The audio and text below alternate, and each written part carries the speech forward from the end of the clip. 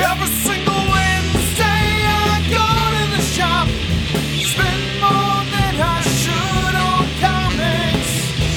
I buy my pole and a can of pop. It's Wednesday, I wanna go to the shop, even if it hurts my wallet. Hello, and welcome to the Green Poll List. I'm your host, Kendall. With me, as always, is Jared. Hello, everybody, and I have a special cat visitor here, so you may hear her purring a little bit, but she'll be off my lap soon enough. There was an episode a couple months ago where both of us had cats running around making noise in the background. It was pretty bad, but that's okay. Yeah, that's why they pay us the big bucks. My kitten is busy messing with the Christmas tree and making my wife crazy. So Yeah, fortunately, we haven't had too much trouble with that yet. It's still early. yeah. She even put up the Christmas tree that was like, we have like an older, smaller one, and only put up like the non-precious ornaments because we kind of knew it was going to be a problem, but still, like, there's limits. So what have you been reading this month, Jared? All right, so I am going to start off on with some independent books, get some of those out of the way. And this week I actually picked up a book called Die, D-I-E, by Kieran Gillen. And this was inspired by his love for our role-playing games. And without giving away too much, this group of teenagers, like 5 kids, have like one of them has a birthday party, and it turns out one of the other kids created their own adult version of pretty much Dungeons and Dragons. And they gave each one of them a die. The next thing you know, flash, they're gone. And then it's like 2 or 3 years later, they all show up, except for one, and like one of them's missing an arm. And it kind of turns out that they when they flashed out of existence or whatever, they went into the actual RPG game themselves. So it's like they transformed into their own D&D characters. So that was kind of the setup, and there's a little twist at the end that I won't spoil, but it was actually pretty interesting. Kind of neat concept of, it's almost like a Jumanji. Yeah, I heard another review of this, and they compared it to Jumanji or to the old Dungeons and Dragons cartoon. Yeah. So it's not like it's a completely never ever been done before concept. Oh no. But it's sort of a good template where there's some potential for storytelling, and then also it's like, I would imagine that they're playing around with the sort of the PTSD of what would happen if you actually were like a kid that had some kind of crazy adventure like that. Yeah, and that's something too where they like flash forward 20 years later, so they show how each one of the kids have adapted or dealt with that sort of trauma in their own way. So yeah, so far so good. Next, we'll move on to Prodigy from Mark Millar. This is another first issue, and it's kind of this. So Prodigy, this is the Marvel book about the character that was drunk the night that the Superhuman Registration Act went into effect, right? I'm not familiar with that. I'm pretty sure that's. There's a Marvel character called Prodigy. Okay. Yeah, I was going to say, well, I don't think he shows up in the Marvel Universe. But it's about this kid that's really smart. And Mark Millar wrote Civil War. Yeah, it could all be tied in, but he's just really lazy. Huh. Yeah, see now... Yeah, I'm pretty sure it was Prodigy. Nobody cares. Nobody will look it up. Nobody cares. But it was a really good first issue. This guy's like ultra smart, and it kind of shows him growing up, and kind of shows how smart he really is. and he's at the point now where he's so bored he's just taking random cases, he's solving problems, he's like a detective in a sense, but he's super smart that he just fixes world issues. And there's something that popped up in Australia where these really strange spaceships, they start popping up out of nowhere with animal cages inside and like burnt up rats and rabbits, and they deduce that it's they're being invaded by an alternate or parallel universe or whatever, and they're testing to try to potentially invade Earth. But obviously, they're sending test animals and stuff like that over, and then eventually a set of humans comes over, and they're burnt to a crisp. So he's like, "I'll take the case" or whatever like that. So he has to kind of solve this big problem, but it really kind of shows in hyperbole like how smart he is about him. Like, I mean, I won't go into it. It's a pretty good read.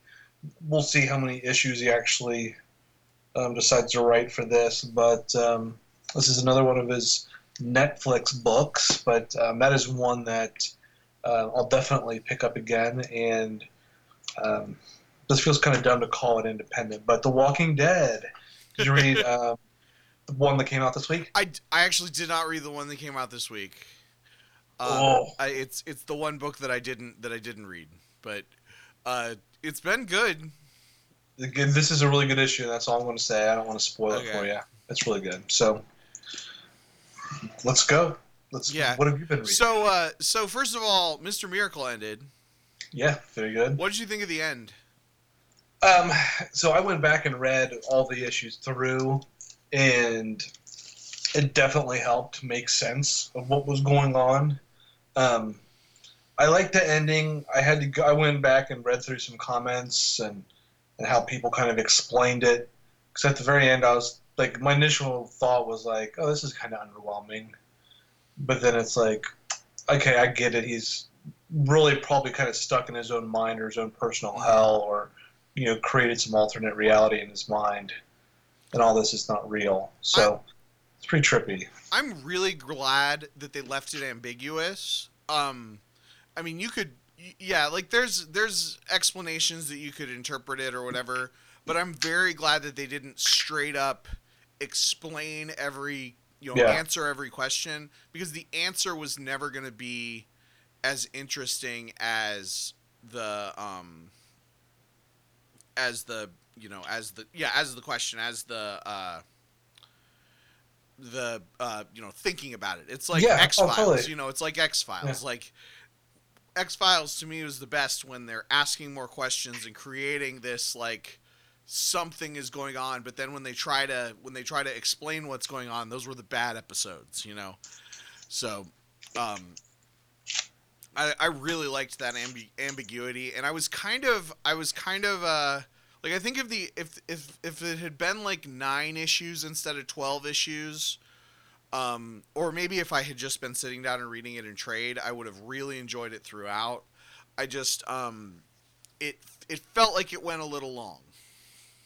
Yeah, definitely for a little while there. But I think the big thing for me, it was really nice to remember that he tried to commit suicide, or he did commit suicide in the very beginning. Uh-huh. And I think that, looking back after not reading it, I'm like, wow, I pretty much kind of forgot all about that. I think that is really supposed to set how everything, kind of gets up. And I mean, it's definitely a sad story, but it's kind of out there too, and it's kind of interesting to see, how he probably creates a perfect imposter mind, or just what's going on. So yeah, definitely a very good book. I would, if you haven't, I would recommend reading through, maybe later on down the road, reading everything through again. Yeah, I was kind of disappointed because I was gonna buy the trade for my sister-in-law for Christmas, but it's not coming out in trade until like February. So, Ooh, what a missed opportunity. Yeah, but whatever. It'll be around for next Christmas, and the Vision is still out in trade, I guess. Although, man, Marvel trades are expensive. Yeah. And then Green Lantern. I I read it and I liked it, but I was gonna actually reread it today, and then I fell asleep for 3 hours. That's also why I didn't read Walking Dead. I am the most unprepared ever for this show right now. Uh, I'm gonna blame work, but it wasn't. It probably was. It's a combination of things. But Green Lantern, I'm still enjoying. It felt very much. This issue felt a lot more Grant Morrison-y weirdness than the first issue, and then it ends with the Earth having disappeared, and I watched it. I was like, does this take place during Superman? Maybe. Yeah. Like, yeah. It was. I'm like really excited for this. I wish that this is one of those situations where I kind of wish that they were double shipping it, because it feels like a long time in between issues. I think this is one that I'm just probably have to pick up and trade. I tried to I barely tried to find the first one. My local store didn't have it. Yeah. Because I don't understand why. They're like, yeah, we only buy like 8 issues. And we sold out really quick. I'm like, well, duh. Well, you never. That's why you should. That's why you should always do the pull list and order ahead and stuff, because you never know. See, one of my complaints, and this is something like I would love to not have to look through previews, but have like some sort of notification when a new book's coming out, or when I can put it on my pull. Because there'd probably be a lot more stuff I'd sign up for if I had like someone tell me. Right. I mean, help me buy more books from you. I mean, I knew the Grant Morrison Green Lantern was coming up. Well, I did too, and I should have. Oh crap! Did he just drop the call? Did it come back? Yeah. Okay. Anyway. Still recording? Yes. Yeah, the recording is fine. I am sorry just for whatever reason the call dropped. Yeah, I mean. No, my cat stepped on my keyboard. It hit either like the space bar or something like that, and it popped right off. And Okay. Well, that's better than it being my laptop dying. Yeah, so it technically wasn't a technical difficulty. It was blame it on my animals. But yeah, I get it. I know that one was upcoming, but there's going to be, just some new books from time to time that I'm like, oh, I didn't realize that's going to be. I'd like to pick that up, and then only get like 6 or 8 of them, and everyone else wants to jump on that train. Yeah, I will say, so to some extent, I think that, that's why it's good to read, it's good to read the, pay attention to the ads in your comics. Especially for Marvel and DC, but I do feel like for whatever reason sometimes DC doesn't market quite as well as Marvel does when it comes to their new stuff. But it's just it's not a perfect system since they have to print to order. Well, speaking of ads, did you see the ad for Friendly Neighborhood Spider-Man #1? Tom Taylor writing that? I think I did, but I don't. Who's Tom Taylor? I think he's. What was he? I think he was writing Wolverine with Laura recently. Okay. That's Wolverine. I'm trying to think of some other stuff. I don't know, but that's why I think that's one thing I recognize his name from. But I think he's been doing some different Marvel things. Okay. Yeah, it's not a name. It's not a name that jumps out at me. Now that you said it, like out loud, it sounds familiar. But, yeah, I don't know. Secondary Spider-Man books, I kind of. Who cares? When they made Spider-Man 3 times a month for a Brand New Day, they were like. So in the past, the second and third Spider-Man books are always the first ones that people drop. So we're gonna not have them anymore, and then do more of the. But now they've got Spectacular and Friendly Neighborhood. I guess they can do it and then cancel the series if they don't buy it. It doesn't hurt. And it doesn't Yeah, hurt to though. have somebody else's voice, because it's a Peter Parker series, right? It's not a Miles series, right? Yeah, I believe so. Okay. Yeah, I mean, it is. I mean, I didn't realize there were that many people asking for another one. yeah, yeah. I mean, I think Nick Spencer. The only thing I can think is I wonder if people are still mad at Nick Spencer, and so they think some people aren't buying it. Yeah, I wonder what the sales numbers are on Amazing. I mean, I'm getting it. It's been good. I I don't remember. I actually did look at monthly sales numbers a few weeks ago, and they're good. Like, I guess the rest of this year has been sales were down on the previous year, but like October or something, one of the whatever month's sales numbers just came out. I want to say October. Uh, the industry sales are up for the year. In that month, so. Yeah. Because Joe, I remember Joe Quesada posted the sales numbers and was like, yeah, and they said that comics were dying for the last 20 years or whatever, and I looked at the numbers and I feel like maybe I don't know enough about the industry to know that it was a particularly good month. It sounded to me like it had been a rough year and this was like the one month that it wasn't bad, but Yeah. whatever. That's Joe Quesada knows more about comics than me. Well, they've had plenty of really good Marvel movies or decent Marvel movies to push comics behind. So. Yeah, I think I do think that they have gotten less good at capitalizing on the movies with Marvel characters in the last couple of years. So I don't know, but also I think that the movies are at a point now where they've generated like a new generation of comics readers, because there are people who are as excited about Marvel Cinematic Universe movies as I was about the Star Wars prequels when I was a teenager.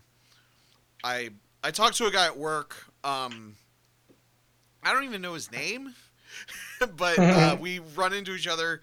I work in a call center, and I've seen him like in between calls reading comic books from time to time.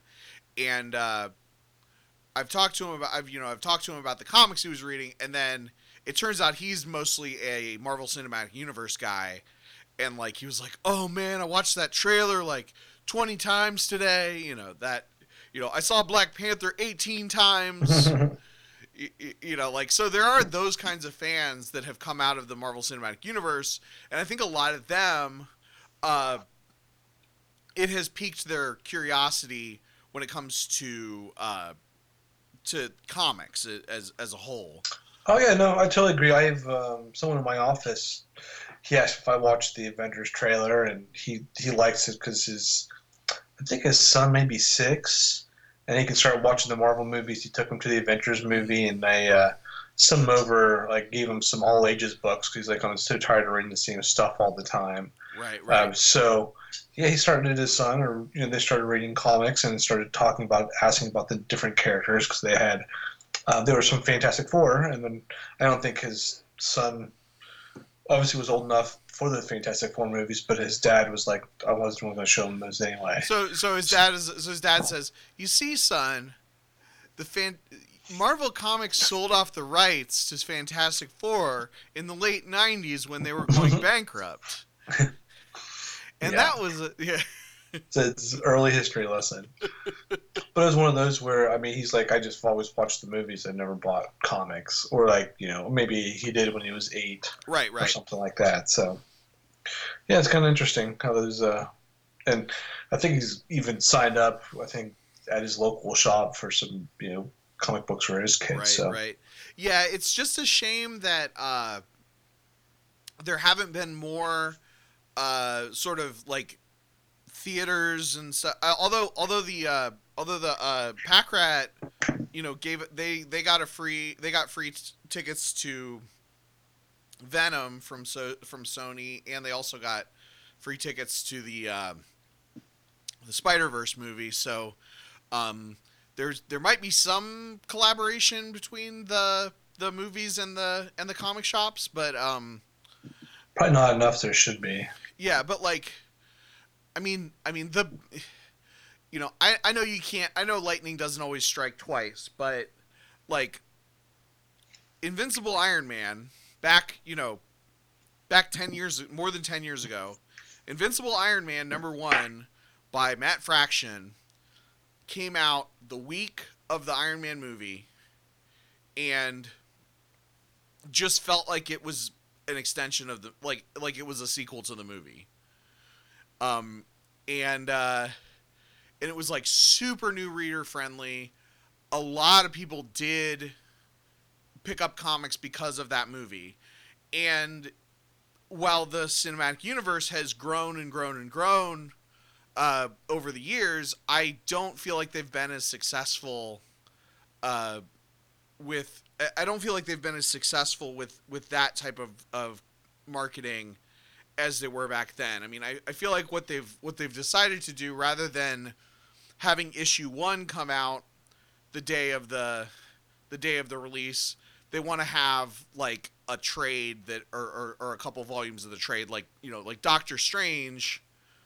I mean, maybe they figure that there's going to be interest in a character in the lead up to the movie. Like Doctor Strange had not had his own book, and then they announced his movie. And, yeah, totally. A year leading up to it, they were putting out a book, but it's not quite the same as like launching it's almost a movie tie-in, but it's not a movie tie-in. Yeah, well, Marvel did that with Black Panther, because once he got really popular, they busted out like felt like 3 total books, and one was Shuri, and I don't think she was really that prominent outside of the movie. Well, initially, wasn't she didn't see? I don't know my Black Panther very well, but wasn't she Black Panther for a while? I think so in the past. That's the thing too. I don't know. That was like that was like and this was like 6 or 7 years ago that she was. So she was I feel like she was a prominent character through the Black Panther line. But the thing is, like, yeah, and Guardians, and I think Guardians had like a bunch of like one shots and extra books and stuff that came out at the same time as as either their first or their second movie. And it's like that's I feel like that's more catering towards existing readers who are just getting extra hyped for whatever for the movie, and then they're gonna read like multiple books, multiple titles with the characters, as opposed to just putting a lot of energy behind like a main, like this is a book that is for people who saw the movie and then the next day wanted a comic book with that character. And I mean, I don't know, but also I don't know, maybe that didn't work. Maybe it didn't work as well after Iron Man. Maybe the Scott Lang Ant-Man book didn't sell that well or something. I don't know. Who knows? But comic books. Yeah. So you know what I read most of, and again, because I did not prepare at all for this recording, I didn't finish what I started, but that's okay, because it's the poll list, and that's how we are. That's how we do it. But I realized that Secret Invasion ended on December 3rd, 2008. So Secret Invasion has been over for 10 years. And so I revisited it. I decided to I think I got 6 out of 8 issues or something like that in. Like I read most of it. So I think I read enough of it and I remember it. I mean, I've read it before. So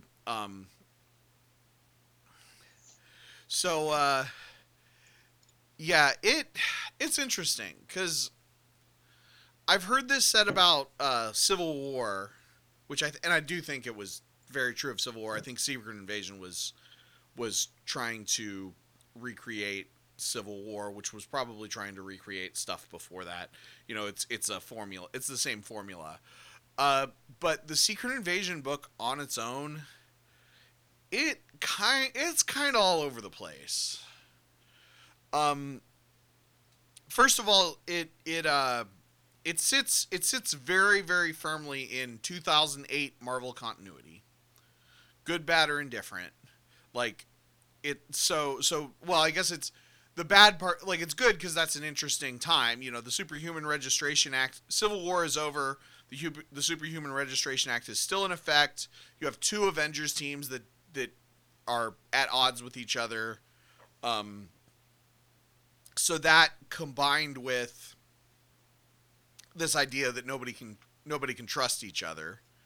It's an interesting time, and there's some interesting character stuff in the book. But the downside to that is you could not, like, I was thinking about, you know, I'm thinking I buy trade paperbacks for my sister-in-law for Christmas, and my father-in-law sometimes too. I was thinking about getting Secret Invasion and buying it for her. You know, this is a neat, you know, this is a neat, very specific incident in Marvel history. You know, it's a thing. You know, she knows some continuity stuff, but it's like, this is just so entrenched in continuity that you really have to, like, it was not designed to be, you know, it's not Watchmen. Yeah. You know what I mean?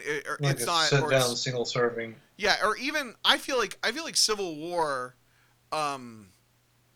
First of all, Civil War as an event, like if you read a bunch of tie-ins, I think that it is really interesting, and I think a lot of people have gotten into comics with it. I got into comics with it, and a lot of people have revisited it over the years, and it's interesting because it introduces you to an idea. And I did not revisit Secret Invasion tie-in issues because I didn't even finish the main book, but I don't know, it's still, the art's good, and it's an interesting story. I think it holds up all right if you read it and you wanted to revisit it, or if you knew the continuity of 10 years ago. I think it holds up as a solid story, and it's an interesting thing. It's an interesting sort of relic. But it just is, it's hard to, it's very much like it kind of falls into the trap of, you know, Nick Fury and his Howling Commandos show up for like 3 pages, and if you're interested in them, then you got to go read the Secret Warriors book. You know, there's a little hint of the Thunderbolts here and there, but if you want to know what was going on with that, you got to read the Thunderbolts book. You know, they go to the Savage Land, and the story's also just kind of weird. They go to the Savage Land, and there's a ship of some real Avengers, but mostly Skrulls or something. Like, I think what's her name? Bobby something. Hawkeye's girlfriend or former wife or whatever. Mockingbird. Yeah. I think she's like the only human that's on that ship. And then there's a thing with the Captain Marvel, with the male Captain Marvel who showed up in Civil War, and it's like, you got to read his story if you want to know what happened. Like, it's very, like, I think if you read the whole event in order, or if you read at least some of the tie-ins, but you read it, that's what makes it so hard to revisit these events. Like, you can't read the main book and then read the Frontline book and then read the Spider-Man book and then read the Avengers book. Like, you have to kind of read the first issue and then the first issue of that and the first issue of that and the first issue of that and then the second issue and the second issue of that. Like, you kind of have to read them in their reading order, which is a lot harder to do in the world of trade paperbacks. Yeah, and even Marvel Unlimited does like a mediocre job about that too, and keeping track of all the tie-ins and the order and stuff. Right. If it's an event that Marvel Unlimited has decided to say, you know, the complete event. I actually wonder, does Marvel Unlimited have the complete event? Loading it up right now. Let's see. Browse. Comic events. Secret Invasion. They do. 110 comics. If you want to read all 110 issues, you can do that. The one time that I've actually read the complete event, I read it was whatever crossover involved Red Hulk. I think it was called World War Hulks or something. Okay, yeah. But it kind of spun out of the Red Hulk book. And that was just a crossover between 2, maybe 3 books. And for with Marvel Unlimited, I was able to follow like that. It's hard. Yeah, I mean, if you have an event that's 100 comics long, it's hard to read that whole event, no matter what. I mean, you can just, when it's coming out, you can read just the stuff that you care about. And that's fine. I mean, I don't think there's anything wrong with that. I think it's really fun. It's really fun. It was really fun with Secret Empire, sort of getting, the couple of tie-ins here. Also, Secret Empire was nice because it didn't have a million tie-ins. There were one-shots and other stuff, stuff that you could kind of read as much or as little as you wanted. But it's fun when those events come out and you get a little puzzle piece here, a little puzzle piece there, but it just makes it a lot harder to revisit because it's you said a while back that you tried to read, you got a collection of all of the New 52 number 1s. Oh yeah. Well, with those event books, if you try to read every single book, that's kind of how the first issue is, because they have to, with World War Hulk, they literally, in every single issue, show Hulk showing up and giving his broadcast of, I'm going to kill all these people. And it's it just gets really repetitive if you try to read them. I don't know. It's just, I know I've been rambling about Secret Invasion for a little while, but yeah, but it's an interesting, I don't know. It was an interesting event. Do you remember reading Secret Invasion? Yeah. Well, I think we're going to see a little bit of that with Captain Marvel. Right. Yeah. I kind of wonder. Yeah, I kind of wonder if it's going to be more Secret Invasion or if it's going to be more Kree-Skrull War. Yeah. Which I read the Kree-Skrull War more than 10 years ago, and don't ask me anything about it. I don't remember. I just remember it was a 70s or 80s comic, and I was not used to reading old comics, and it was hard to get through. Yeah, that's definitely a thing about those. So speaking of old comics, you were supposed to be on the Silverbolt Book Club, but scheduling didn't allow you. Did you end up being able to read the Transformers Classic? I made through most of it. It was really tough getting started, especially when they started going through oh, you're this bot and this is your powers and everything like that. It felt like it was just a whole book of just listing and cataloging every good guy and bad guy and their powers and stuff like that. But I enjoyed it better than the other one that we read. Well, it's probably because they listed off which characters were which, so you can actually follow it. Yeah, it's way more identifiable, I think, too. So. Yeah. What is this shit you guys have? Even if you don't go back and finish the whole thing, read the last issue. Just the last issue. Okay. It's completely self-contained. It's about Megatron having a concussion and a guy picking him up and using him to become a crime lord. Okay, yeah. And it's like a Twilight Zone episode. We talked about it a lot on the podcast, but it's It's excellent. Yes, that's right, everyone. Transformers Classic, issue 13. If for some reason you are listening to this and haven't listened to the Silver Book Club, it's just a couple episodes earlier on the feed. It was fun with Jordan and I. And also, like, that was an interesting thing, I think, because of its, like, sort of historical significance. It was, like, the first Transformers comic.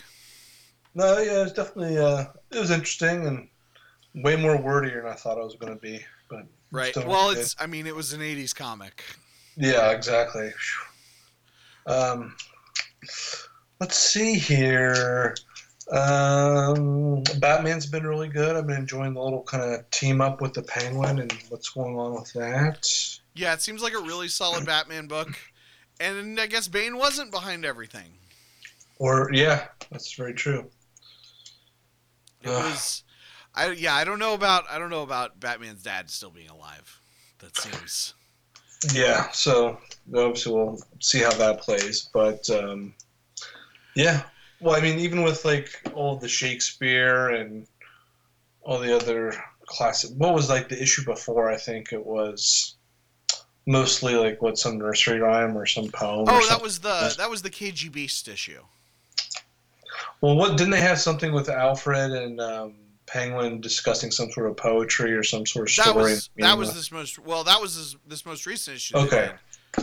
I don't think there was one in part 2, but there might have been. I don't know. I don't know. Well, no. Well, either way, I still enjoyed it. It's pretty good.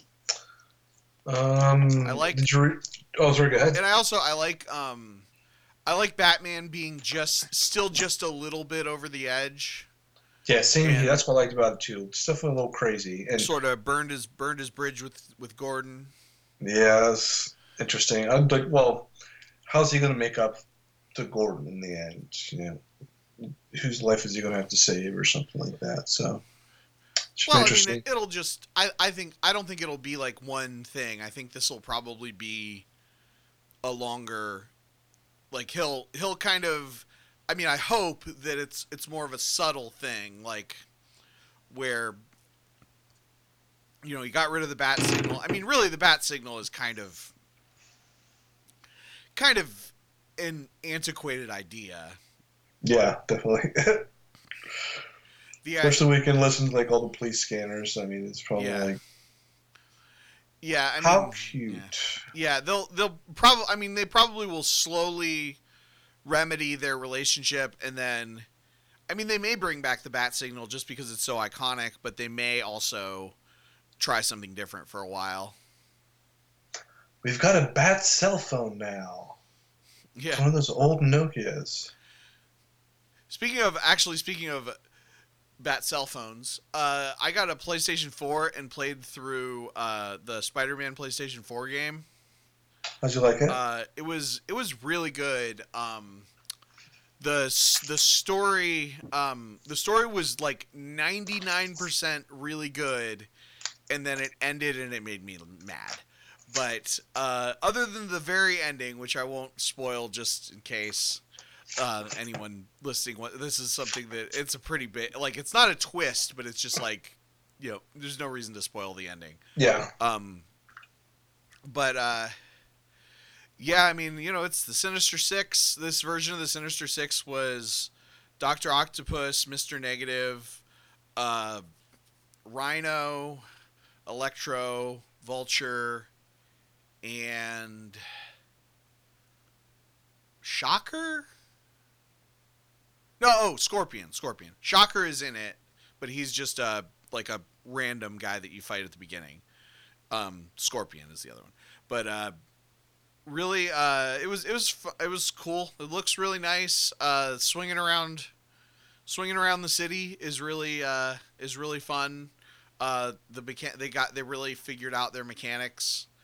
I felt like this game was coming out for like ever. Like I think it was like announced with the PS4's release. Yeah.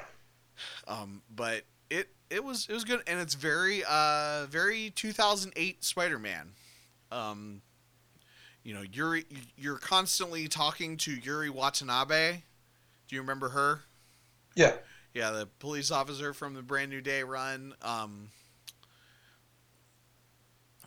my only other complaints are there are missions that you have to go through with Mary Jane and with Miles Morales that are not good. But I mean, other than that, because they're just like stealth missions that you're just kind of wandering around, and you have to like get good at wandering around, and it's boring and like kills the momentum of the whole like, because it's not like it's not like a game where you're playing as these three characters. You're playing as Spider-Man, but then like they randomly shoehorn in extra missions for like Yeah. so that you can see what happened to get to this plot point or whatever. And Dr. Octopus starts out as a good guy. Mr. Negative starts out as a good guy. I was glad they were playing it like the Mr. Negative reveal was going to be like a big twist. And I heard that there was a big twist. I don't know where the big twist was, but I guess there were a couple of twists and turns in the story, but like it was relatively early that we learned that Mr. Negative was Lee, the Feast guy, whatever his name is, Martin Lee. That's his name. But yeah, really, really solid. Only other complaint is I'm on board with the people that say that Spider-Man should not be a watered down Iron Man. And there's some stuff in this that he has a lot of gadgets. Yeah. And he has suits that have like extra powers and stuff. And there were a couple of those things are very, very Iron Man. Yeah. Well, you gotta keep people interested in the game, right? Yeah, I think that it's more. I guess it's more there are some plot points that make the suits more Iron Man-y. Yeah. I guess I like Peter Parker having gadgets. I think having different types of web shooters and stuff like that, I think that works really well. But I don't know. It's sort of this combined with how he's treated in the Marvel Cinematic Universe movies, combined with where Dan Slott had him before. Like Dan Slott knew when to let go, like when to go back to Spider-Man's roots. I felt like, and all other media for Spider-Man is kind of delayed.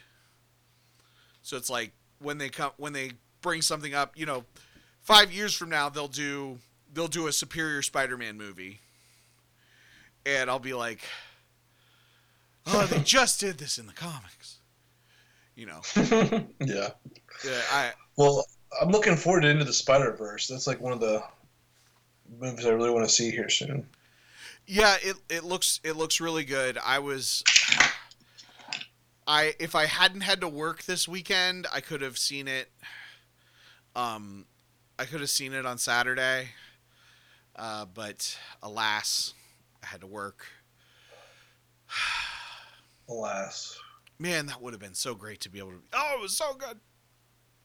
And Venom, it seems like Venom was like a very successful.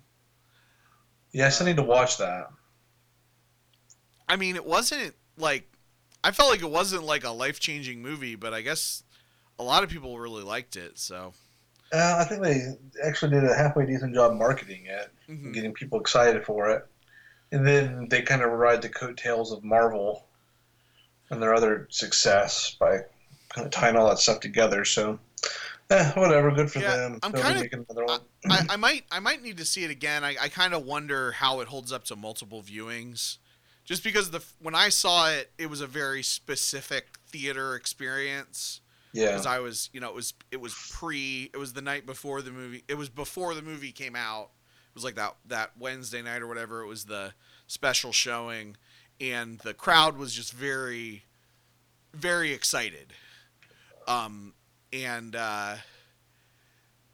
So there was probably some things about it that that I would have forgiven, but also like there were some times that the crowd got really excited about things, and I was like, that wasn't a funny joke.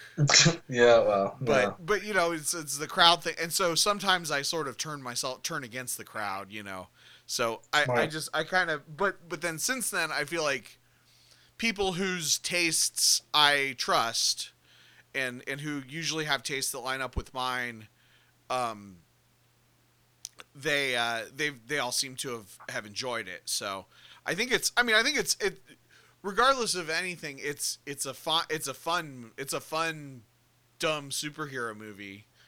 Um, it's just that with it being Venom, like that kind of I wish it was a little bit better, but also like I wish Spider-Man was there.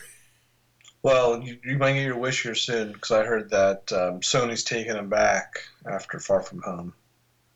Oh yeah. Yeah, they want him for themselves.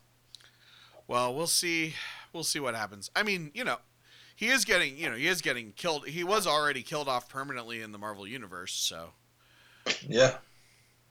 Um, did you watch the Avengers trailer? Yes, I did. Be still in my heart. Did you like it? Yeah, yeah. So I think it's very brave of them not to show any of the dead characters in the first trailer.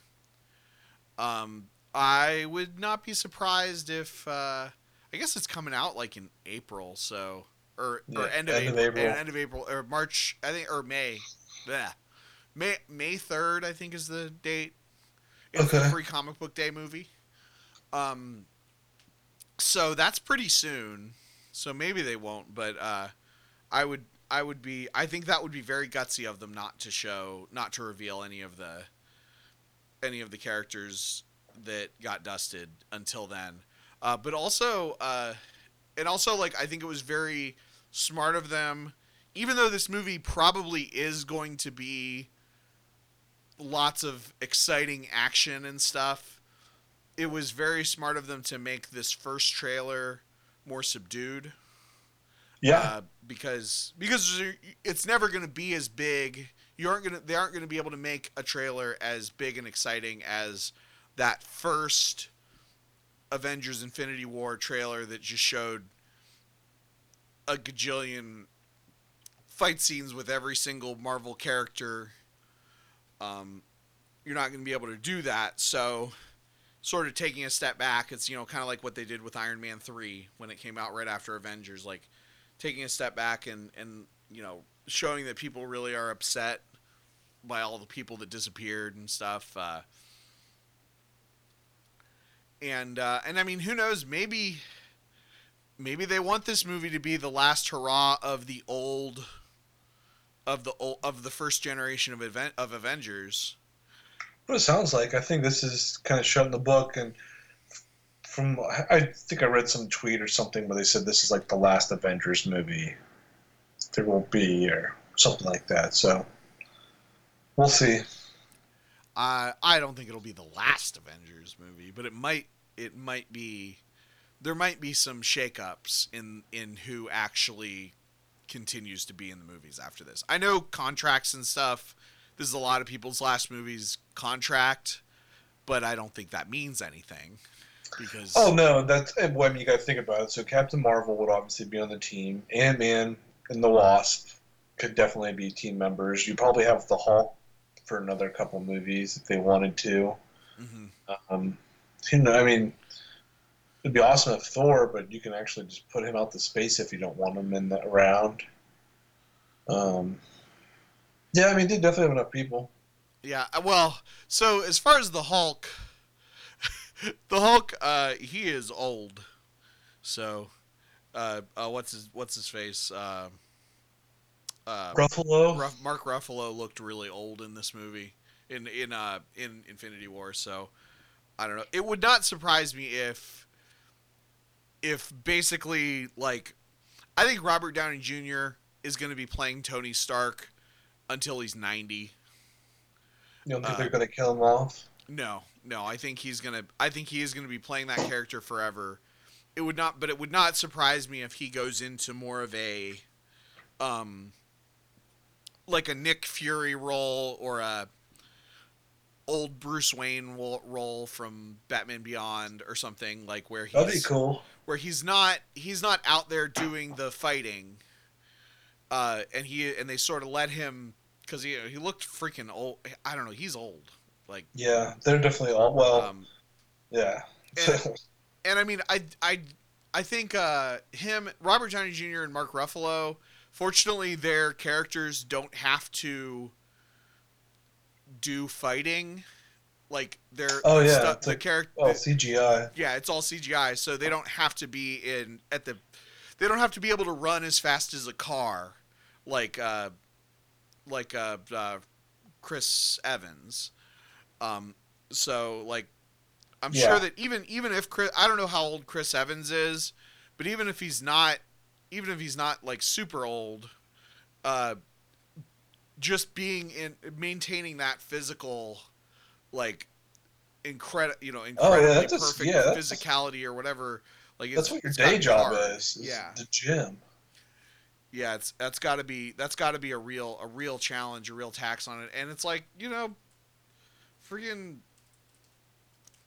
After you have so many millions and millions of dollars, like, who cares? Yeah, and you've done a thing like any of these original Avengers, like they've left their mark. I mean, oh yeah, you're going to go everywhere, and everyone's going to call you Captain America, not wherever else you were in.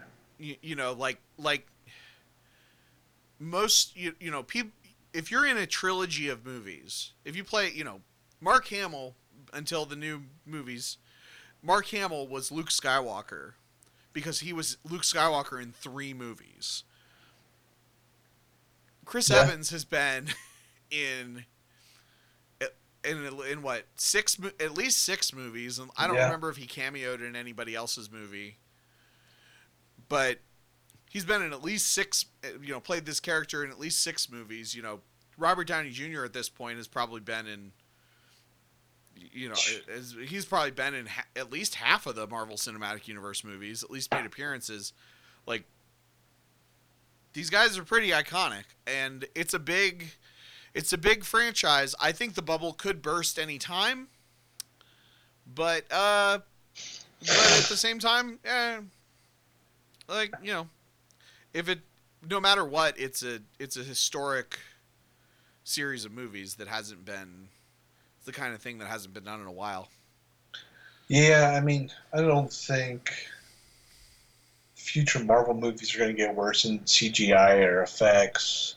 There's still plenty of stories to pull from. So, just like you said, they'll probably still have other Avenger movies, and that's fine. I mean, that's one of the things too. I mean, the Avengers are known for switching teams up so much. Yeah. So. And they could also, the other thing is they have a lot of room to dial back if some stuff, if they feel like they've oversaturated. Sort of like with Star Wars, Disney was like, oh, Solo wasn't the most successful movie of all time. Maybe we should not release 2 Star Wars movies in 1 year. Maybe hold back and just do 1 a year or 1 every other year or whatever. And that's still content, So Marvel, like what I think they should do with the Netflix shows, now that it's pretty clear that the Netflix shows are going to be canceled, if they want to still do stuff with these characters, give us 1 show. Yeah, that would be nice, but it doesn't sound like they're going to even do anything else with them. Sounds like they're done, which is unfortunate. Because that's what I always thought, that they were just going to switch everything over to the Disney streaming service. I heard, I don't know. I heard, at least when they canceled Daredevil, that there was talk of them still using these characters in one of the random articles that I read. So that'd be awesome. And even if and whether they do or not, it's, that's the other, and I mean, they'll do something. Yeah. Daredevil is great, and obviously they're doing Scarlet Witch and Loki and, who else? I think there's somebody else. Winter Soldier, and maybe it's Winter Soldier and Scarlet Witch in one and Loki in the other. Uh-huh. So I did finish Daredevil. And it's interesting. It was interesting. I went through some ups and downs with it. I think I did come out at the end of the day. I think it was a good season. And had some really interesting stuff. But also, especially the first few episodes, seemed like really over the top and silly. Like, I think if the show, because the problem is that the show it takes itself very seriously, and when you try to be serious and gritty and realistic, and then try to use comic book logic, for me it doesn't always work. Like that's why Iron Fist worked so well, because it's really fantastic. A lot of, mystical mumbo jumbo and stuff. Yeah. And so because I'm dealing with mystical mumbo jumbo, like I can actually forgive like characters doing things that are wonky and comic booky. But with Daredevil, Like seeing Bullseye being able to hit like everything and well, no, pretty much unstoppable. I mean, Molly had the best criticism of Vincent D'Onofrio's Kingpin. In the first episode, the guy, the FBI agent, the main FBI agent guy, I forget his name, asks Kingpin a question like they're in an interrogation, and Kingpin said, it's a yes or no question. Kingpin says, "Have you ever truly loved someone?" That's a good See, impression. when I was 11, I had a, he goes into this long story, and it's like, it was a yes or no question. and he just I don't know, he's such a, and he's just not the Kingpin. You know what I mean? See, I enjoyed his performance. It's just one of those things where it's just like he just has so much influence, and there's just so much corruption, and I liked Bullseye. I thought he was pretty sweet, and kind of how they developed him and his mental problems. But I was hoping to see the red suit. Maybe another cameo. Well, that was what I said when Bullseye showed up in the Daredevil costume, and they were like, it was Daredevil. I was like, you know how that was not the real Daredevil? He was wearing a Daredevil costume. Yeah. Jeez, come on. Let's see, just for a little bit. Which or like a yellow one. I mean, yeah. Oh, that would have been that would have been great. Yeah, that'd been perfect. Like that would be like just to have them fight each other like that. It's like, give us what we want. I mean, I think at least he had the, even though at least he had the whatever Daredevil Year One outfit or whatever it was called, whatever the Frank Miller story was that he had from the first season. Like that looks pretty cool. It felt like he had a costume this season. Yeah. But yeah, no, I liked it all right. I did like Bullseye. I think he was really solid. I thought Foggy and Karen Page were pretty good, although Karen Page being a drug dealer in high school is kind of a weird character thing for her. Well, and that's why I see, because I know in the comics she is, had heroin issues and some other stuff. I'm like, well, I guess that's their way of kind of giving her a drug problem. Well, she's not alive in the comics, right? She died back in the 80s and stayed dead, right? Yeah, as far as I know. Yeah, So I mean, she's sort of a blank slate character. They could do whatever they wanted with her because, but from what we had known of her, it was kind of a weird weird thing. And definitely a tangent, one of those, really weird kind of flashback stories. But obviously now we know why her father wants nothing to do with her. Yeah. I will say though, I really, really liked Foggy this season, and his character has become more like my interpretation of Foggy Nelson, which is a guy in a suit with like a concerned face. Yeah. Like it was perfect. I just really wish you had a bow tie. Like give him a that'd bow be pretty tie. Perfect. Yeah. But he was like, especially because in the first season of Daredevil, I felt like that was a character that they took a lot of liberties with and didn't really resemble what my take on Foggy is. But by this season, he really landed where he needed to be.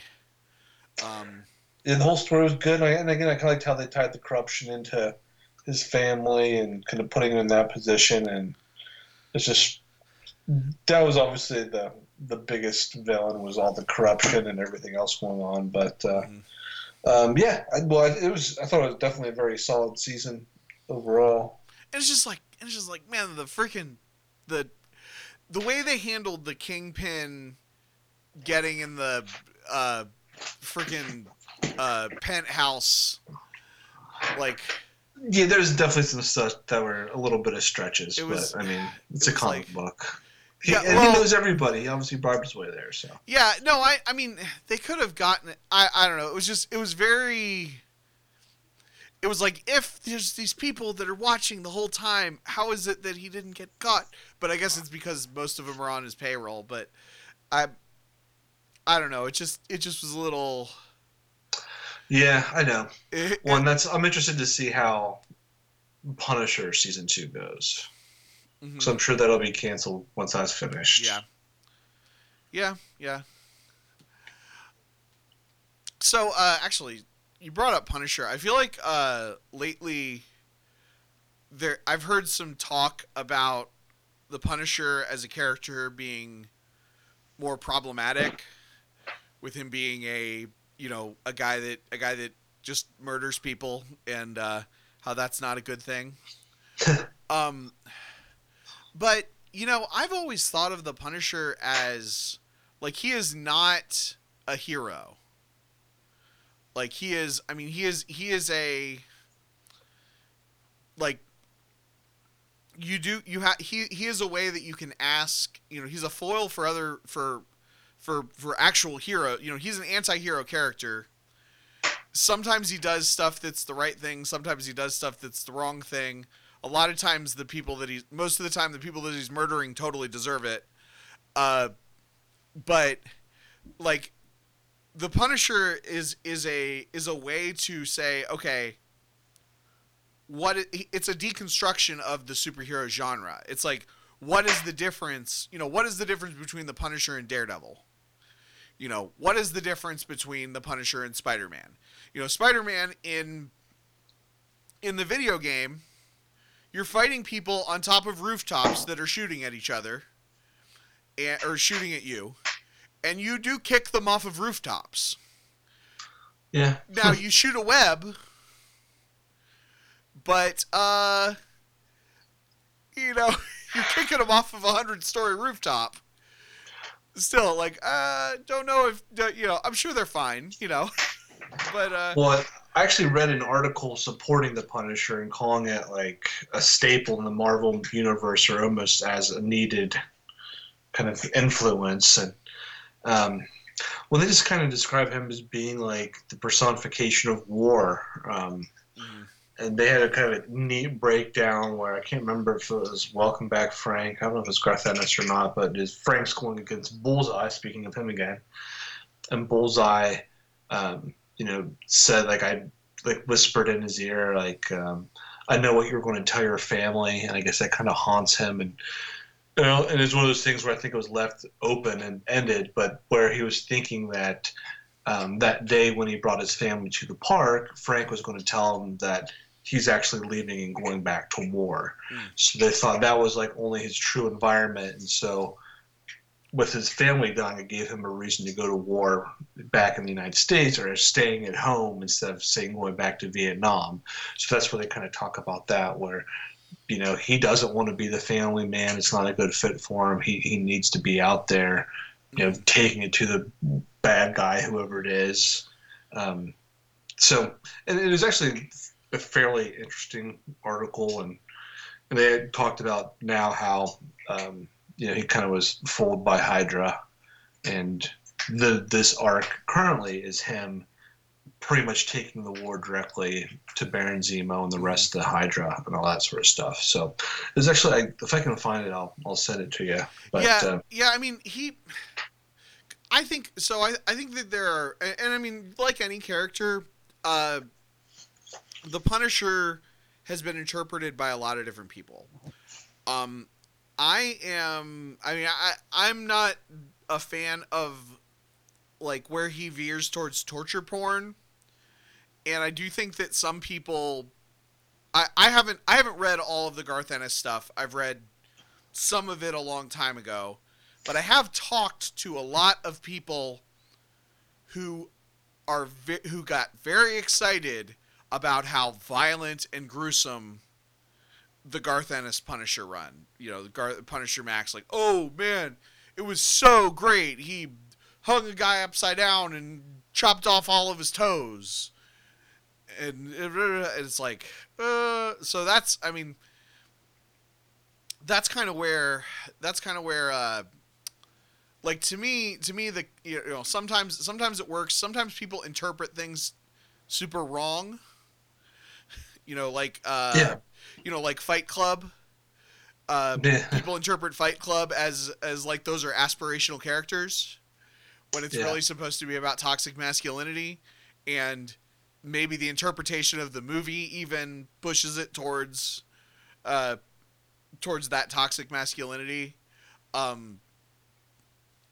or even like with the Nazi Cap stuff, like anybody who during that event, white supremacists took that as like Nazis are the good guys in Marvel Comics now. Definitely missed the point. Yeah. And I do think it's good to have. I do think stories about the Punisher. It's good when they like that Vietnam series that we read a few months back. It's good to establish that this guy wasn't totally perfect. This guy wasn't Steve Rogers going before his family got killed. It's not like he snapped in one day. Like he had He's always been like this. Yeah. He's damaged. Well, that's something too where they said, he's like, he doesn't have any superpowers. All he does is have, elite fighting training and sheer determination and will. But he said he takes on everybody. So it's like he's just like you said, kind of that interesting anti-hero, a good kind of counterpoint to, other superheroes, because everyone has that code of ethics that they will not kill, and he just crosses that. So yeah, fun stuff. Yeah, I wanted to talk a little bit about that just because I feel like he's I don't know. And also, you know what? A lot of people who Punisher is their favorite character are assholes. I think we can. Oh yeah. I think you can. He's a character that's very easy to misinterpret, but I think a lot of characters are like that. So. Yeah. All right, about time to wrap this up. Yeah, I think so. I think this was a solid episode. Check out. Go to KendallCast.ninja or K Hallman on Twitter. And use the Amazon links and stuff like that. Do your Christmas shopping through his links. Yes. Do that, and then you would be the first one. There you go. Until next time, keep reading those comics. Spend more than I should on comics. A bottle of pool and a can of pop. It's Wednesday, I wanna go to the shop.